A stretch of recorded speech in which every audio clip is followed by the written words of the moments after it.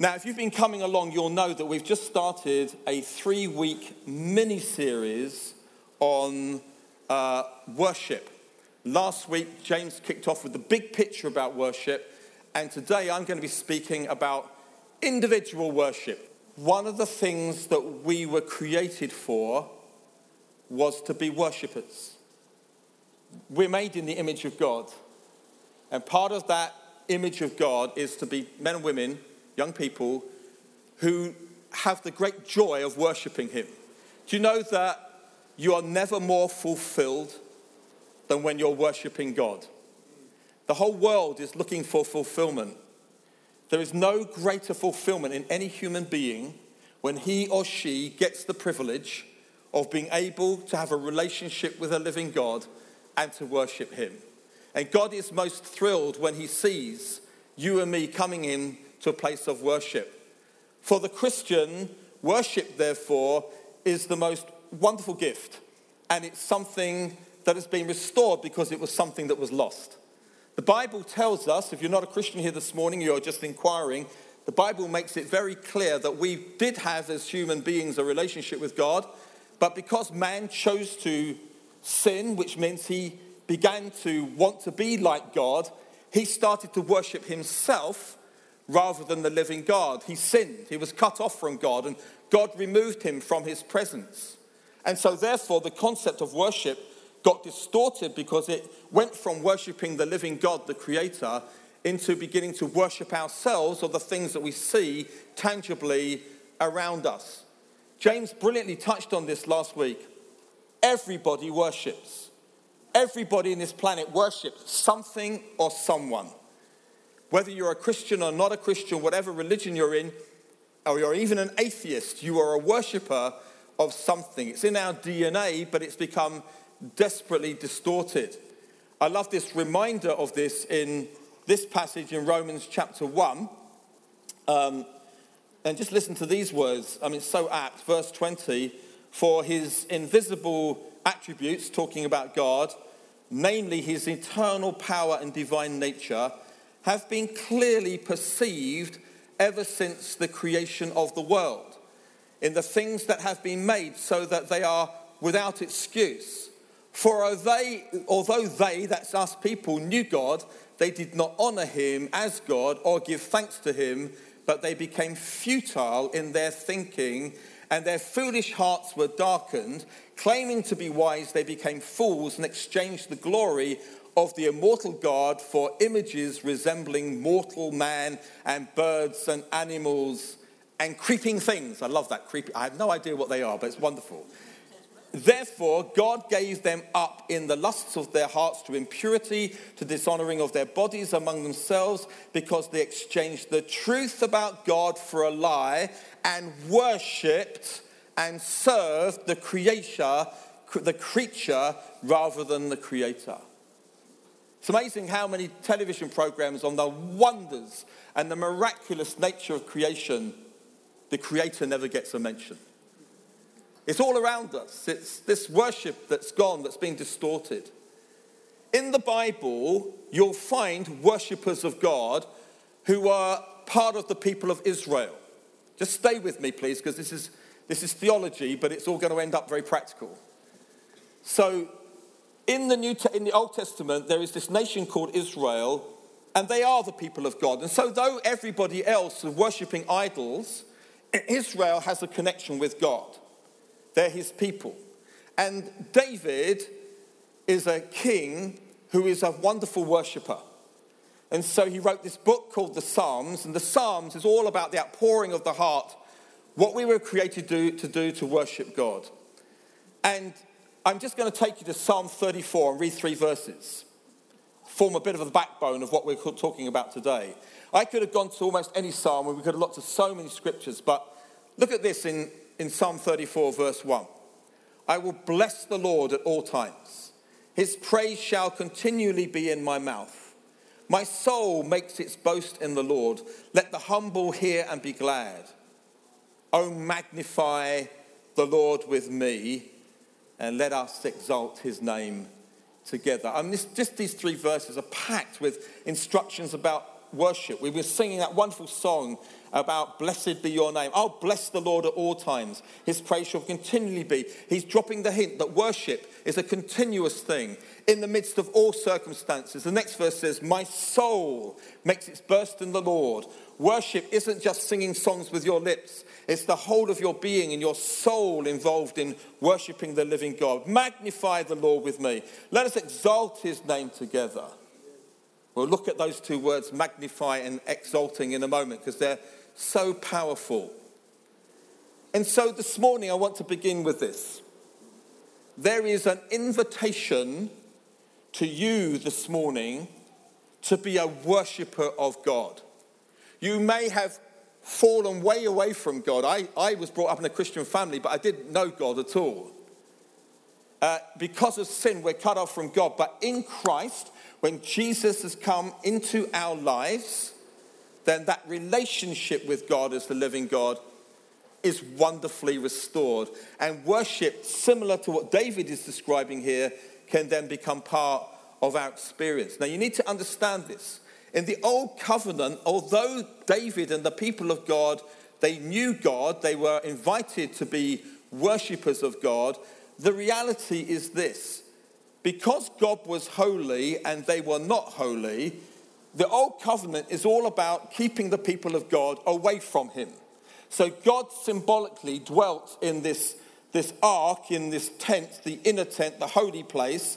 And then there was a tent out here and another tent and another tent, and priests would come and go on your behalf, and the blood of goats and bulls were slaughtered so that there would be a forgiveness and a symbolic covering of sin. And then from that, outside all of that, there were you in the desert, and once a year someone on your behalf went into the Holy of Holies. It doesn't really describe to me an intimate relationship with God, but it's the way it had to be, because these people had not been made holy.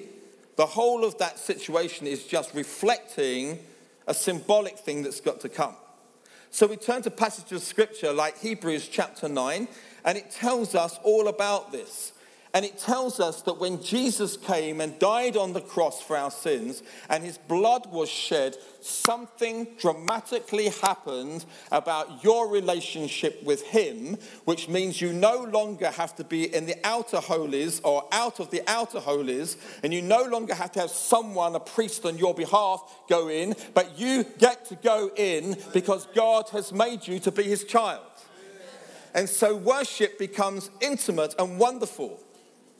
Hebrews 9 verse 11, but when Christ appeared as a high priest of the good things that have come, don't worry about the long words, okay? Then through the greater and more perfect tent, he entered once for all into the holy places, not by means of the blood of goats and calves, but by means of his own blood, thus securing an eternal redemption.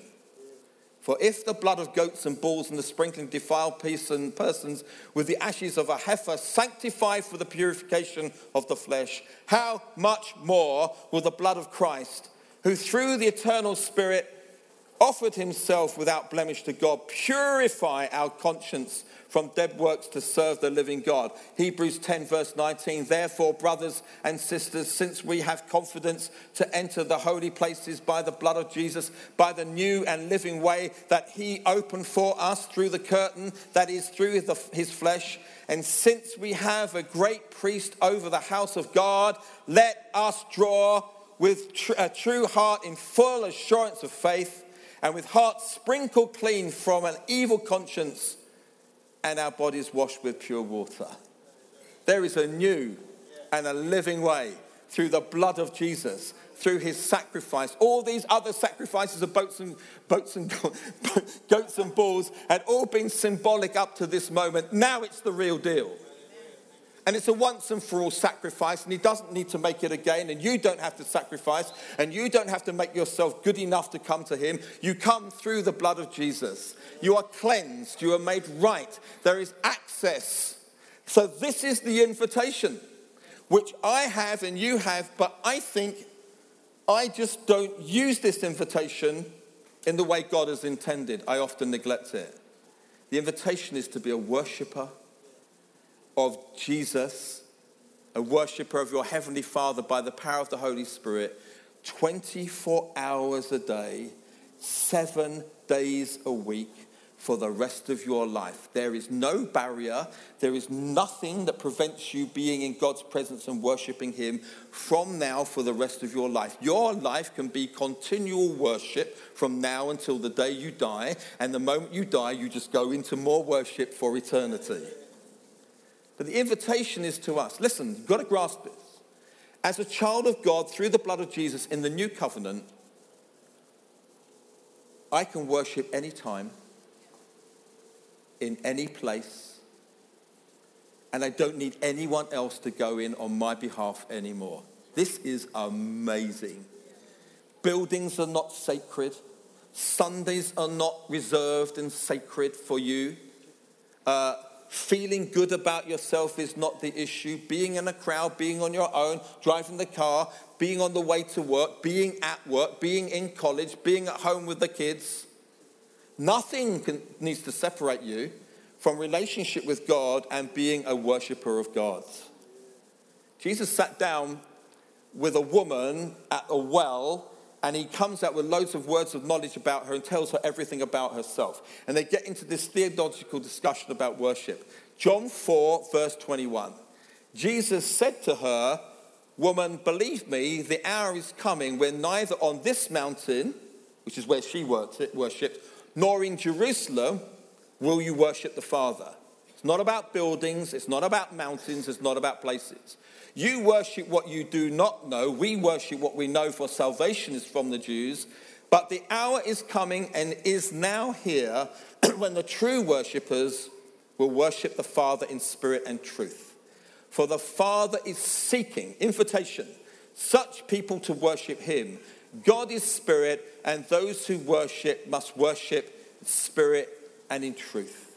No mountains, no buildings, no holy places, just you, through Jesus, access to God's presence, into the Holy of Holies, without fear, without carrying away. This building's got pillars in it, without hiding behind pillars, without being sitting on the back row thinking, well, I'll just stay here and hide. You don't need to. You can run with confidence and boldness into the throne of God and fall down and lift your hands and worship him because he's made the way for you to do this.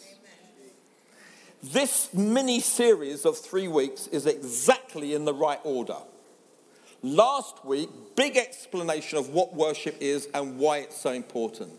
This week is about you and me as individuals. Next week is about how we worship together corporately. And I'm so grateful it's this way round. Why, I hear you ask.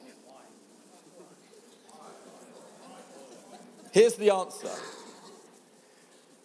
Just bear with me because it might come out a bit long-winded. It's not supposed to. The corporate expression of worship is never further than the individual's expression of worship that makes up the corporate. Whatever you hear next week doesn't work unless you are a worshipper of God, 24 hours, 7.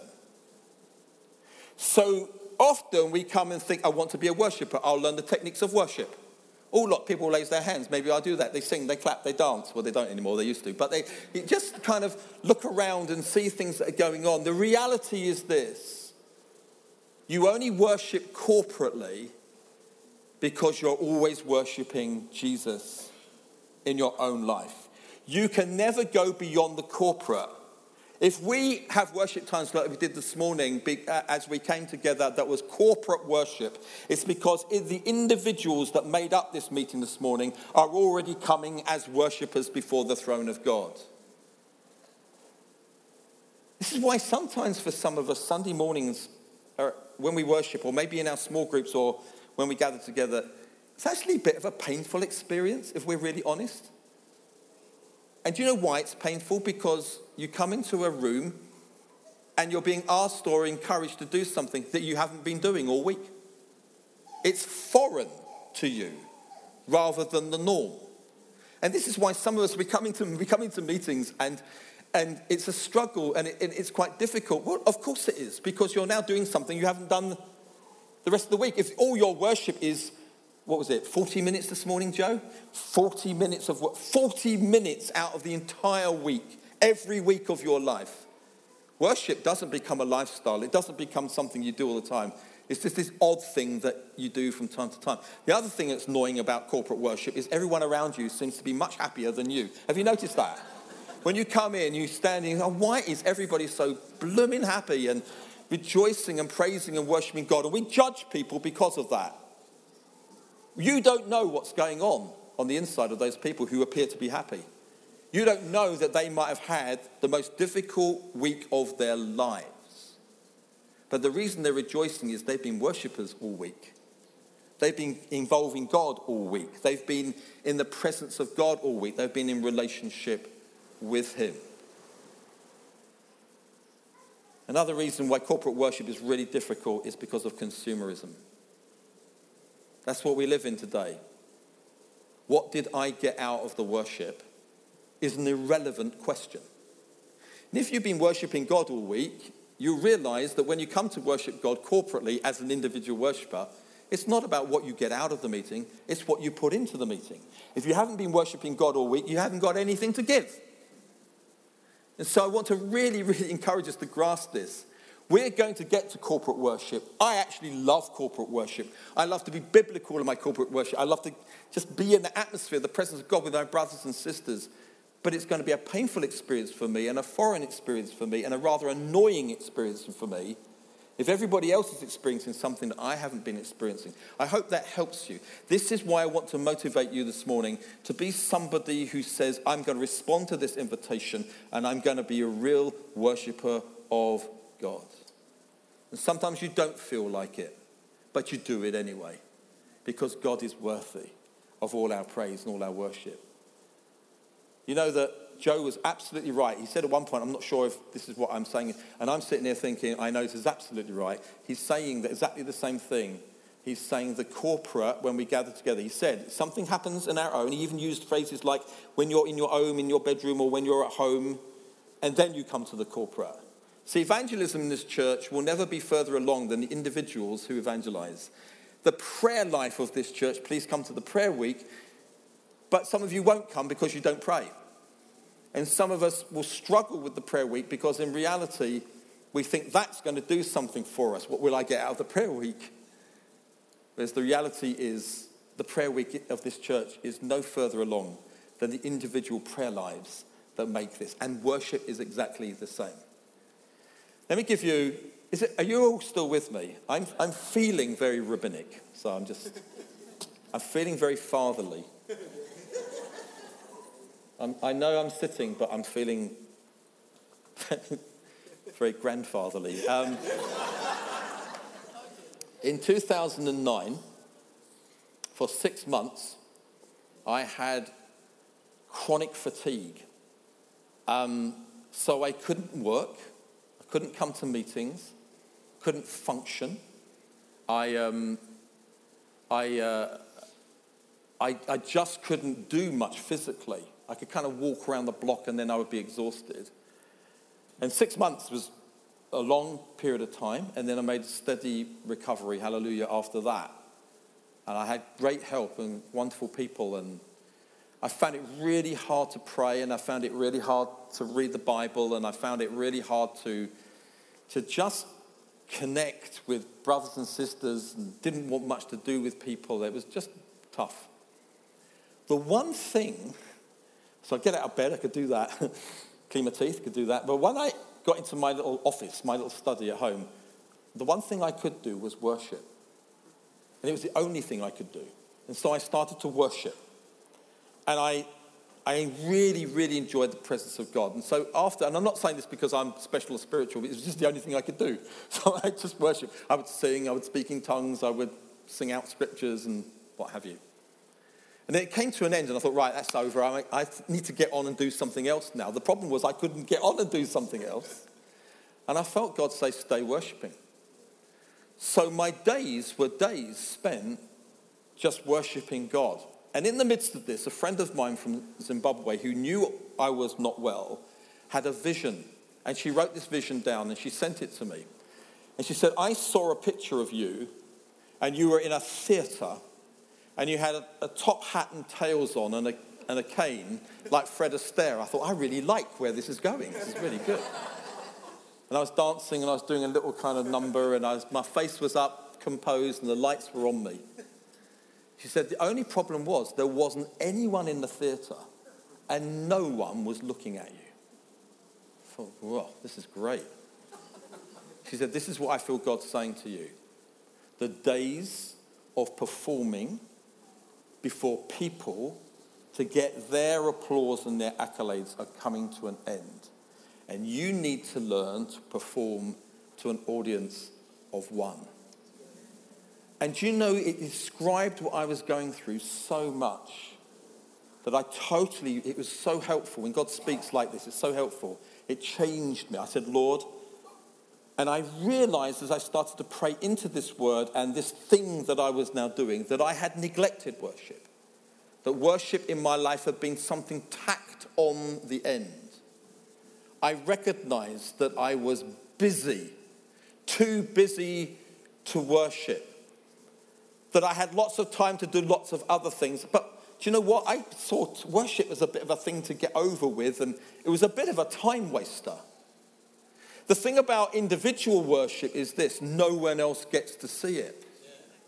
So it's not actually very attractive. Here I am with my top hat and tails before the Lord, and no one's saying anything. The reason we jump to corporate worship and avoid individual worship is because individual worship is so hidden, no one knows that you're even doing it. So you short-circuit it, hoping you'll get to something else that will be a blessing to you. And I really thank God for that time in my life. It was like God pressed the pause button and said, can we have a conversation? You've got this all wrong. If you don't do anything else in your life, never get any accolades from anyone, it's worth it because you are called to an audience of one and to be a worshiper. You are an individual worshiper. Now, I then got better. And I can't tell you what a struggle it was to keep worship at the center of my life. The laptop, the iPhone, people, administration, conversations, travel, all start to rob you of this wonderful, precious invitation that's beyond feelings, that's beyond circumstances. What crowds out worship for you? What's the thing that stops you in your business? I'm looking at you. I know everyone here in this room is one level or another massively busy. What robs you of making worship the priority? Is it busyness? Is it the children? You don't have any space? Is it you're in a circumstance right now that you don't like? So you're feeling a bit sorry for yourself. Is it because it's hidden? Is it because I don't feel like it, so therefore I don't do it? Why don't we worship God? This is where I want to land this word this morning. I think the primary reason we don't worship God is because it's not a priority.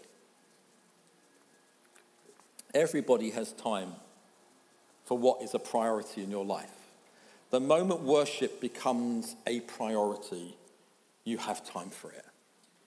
So what I want to do, to make this really practical, is try and motivate you as to why worship, this wonderful gift, this fantastic access, is something that we should embrace with all the difficulties in life and make it at the center of our lives rather than the edge, rather than the occasional little bit here and there, right at the heart.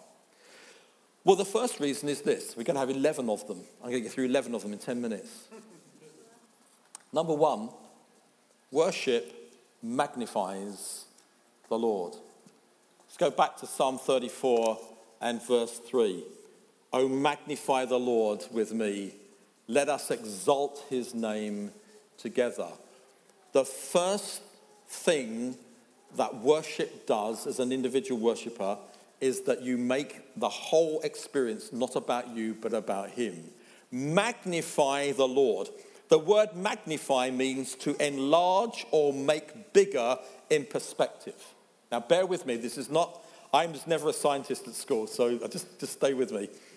when we magnify a small object, maybe with a microscope or a telescope or a magnifying glass, we do not change the reality of the thing that we are looking at. We don't make the object any bigger, but we do change our perspective of it. Now, this is worship. We can't make God bigger than he already is. You cannot increase omnipotence. But you can magnify your perspective of God. So bear with me.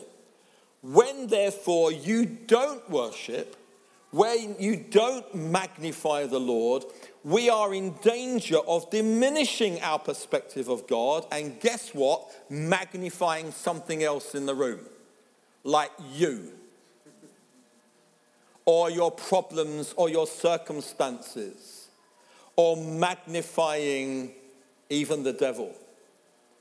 It's why when I don't worship, and I think this was my problem before I had my chronic fatigue session, when you don't worship, you get overwhelmed with life because everything else seems to be bigger than God.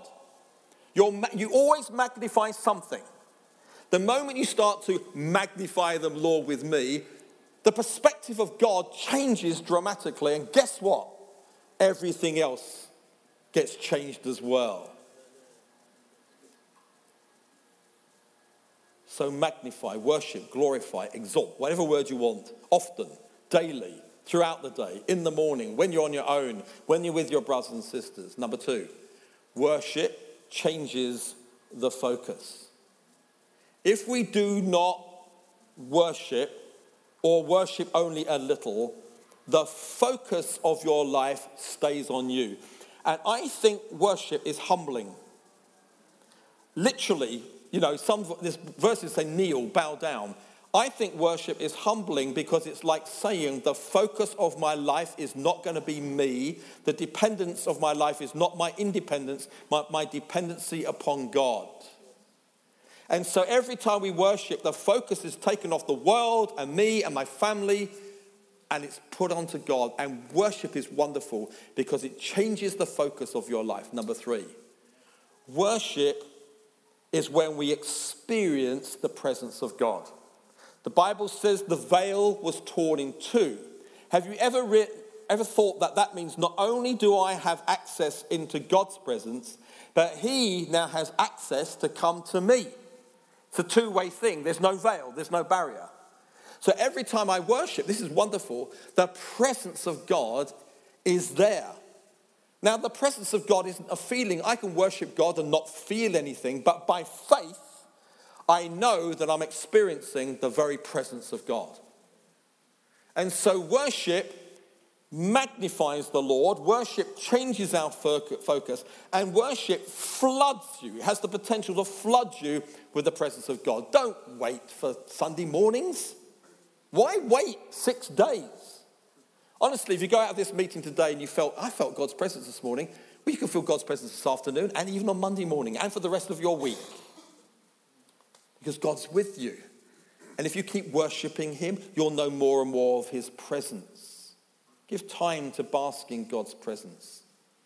Continually practice the presence of God throughout the day. I just think it's a decision. I think you can do this in your car if you want to.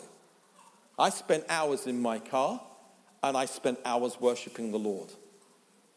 Not because I'm a special person, but because it's a moment to do that. I've had many embarrassing experiences when I've come up to the red lights and there've been car one side of me and car the other side of me, and I'm worshiping the Lord. And I'm just worshiping, my hands are going like this, I'm singing, I'm praising, I'm worshiping God. I remember one occasion, I saw 2 big beefy guys just staring at me like this. And I remember pretending I was listening to a song, and I kind of went like that more than I was. Wherever you are and whatever you're doing and whoever you're with, you've got this access to the presence of God. You can be a worshiper of God. You worship, there's loads of us have got families here with small children.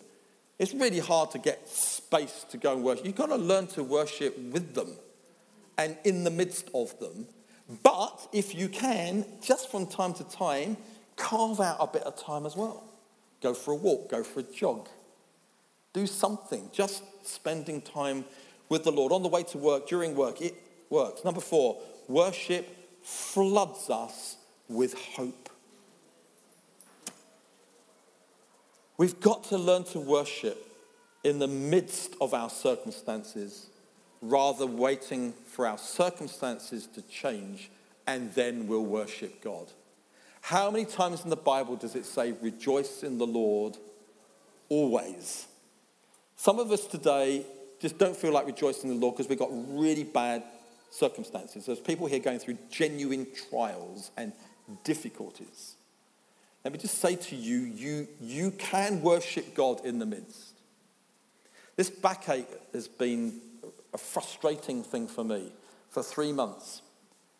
And it's only very little relief. The reality is this, that I'm just having to learn to keep worshiping God, backache or no backache. If I was to wait till I all got healed, as I will, obviously, and then I worship the Lord, there are things I haven't learned, there are things I haven't experienced, there are things that I've lost. I don't think I'm doing very well, actually, in it. I have good days and not so good days. I have moments when I worship the Lord and feel good about myself because I'm doing it and my back still aches. It's a very warped way of thinking. Then I'll have days where it just won't happen and I just feel sorry for myself and I forget to centrally worship Jesus. It's not easy to be a worshipper all the time in everything, but the invitation's there, the access is there are no barriers. And how foolish I am not to do it when the result is I magnify the Lord, I change the focus, and I experience his presence. I preached a word on hope a few months ago. I felt God saying, so come on then, let's see how this really works. Have I got hope in the midst of difficulties? Very quickly, worship, number 5, reminds us of truth. Jesus said to the woman at the well, worship in spirit. By the way, you can't worship in your own strength. You can only worship in the Spirit.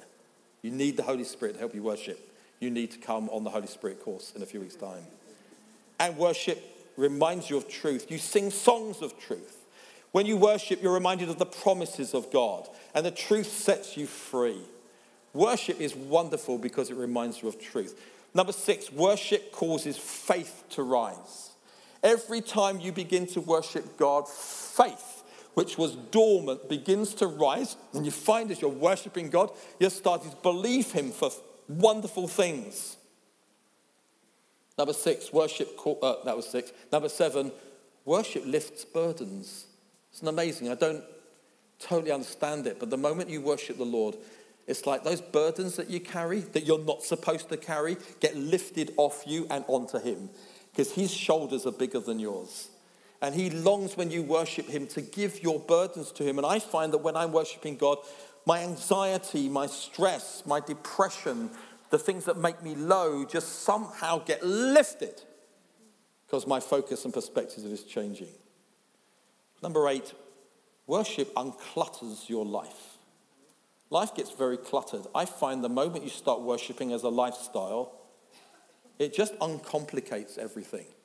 I sometimes come into worship with lots of complexities and find at the end of worshiping God, they're not that much of a problem after all. It's kind of like they all got lined up and all got put back in place. It unclutters your life. Number 9, worship gives solutions. When you're wondering and seeking God and you're perplexed and you don't understand things, again, wonderful gift of worship is that answers are given while you're worshipping. I can't tell you the amount of times I've not known something, I've worshipped it, and by the end of worship, I just seem to know. I've got to phone that guy, I've got to talk to that person. I didn't ask for it, during worship, I just got the answers to things. Number 10 is this, worship brings fresh energy, vitality. Anybody here like some fresh energy in their life? Like a bit more vitality, a bit more strength? Worship. Worship refreshes you. Worship restores you. Worship heals you. That's why the Bible says worship the Lord your God with all your heart, with all your soul, with all your mind, with all your strength, with all your body. The word healing and worship almost are parallel. Did you know that as you worship, God has the ability to strengthen you, to pour his Spirit out upon you, to pour energy and vitality into your life? So the next time you reach for the tablets, think about worship.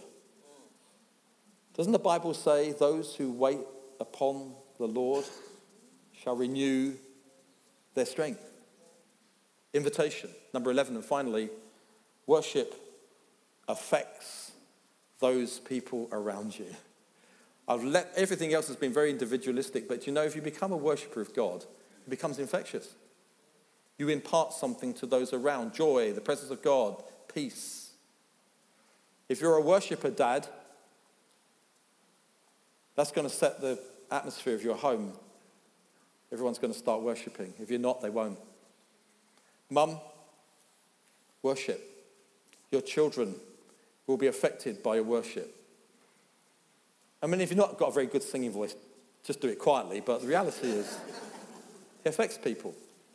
This church, this family, the body of Christ, if you on this journey this morning would say, yes, I want to be an individual worshiper, it overflows into the corporate because of what you've been doing 24/7.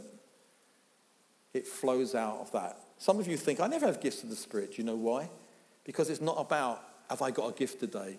It's about worshipping Jesus. I hardly ever know I've got a gift of the Spirit. I just worship him. And while I'm worshipping him, he gives me things that can then be imparted to others. Brothers and sisters, the invitation is this. Worship makes you magnify the Lord. It changes your focus. It makes you experience the presence of God. It floods you with hope, reminds you of truth. It causes faith to rise. It lifts your burdens. It unclutters your life. It gives solutions to problems and questions. It brings fresh energy and vitality in your life. It affects people around you. Why on earth would anyone not want to make this the center of their life? Let's pray together. Will you make worship the center of your life? Will you abuse this wonderful gift and neglect this wonderful opportunity to make worship at the heart of your life? Would you respond this morning and say, Lord, from now on, I want to be an individual worshiper before I'm a corporate worshiper? Next time we gather corporately, why don't you take a journey day by day to begin to worship him? Let's stand together.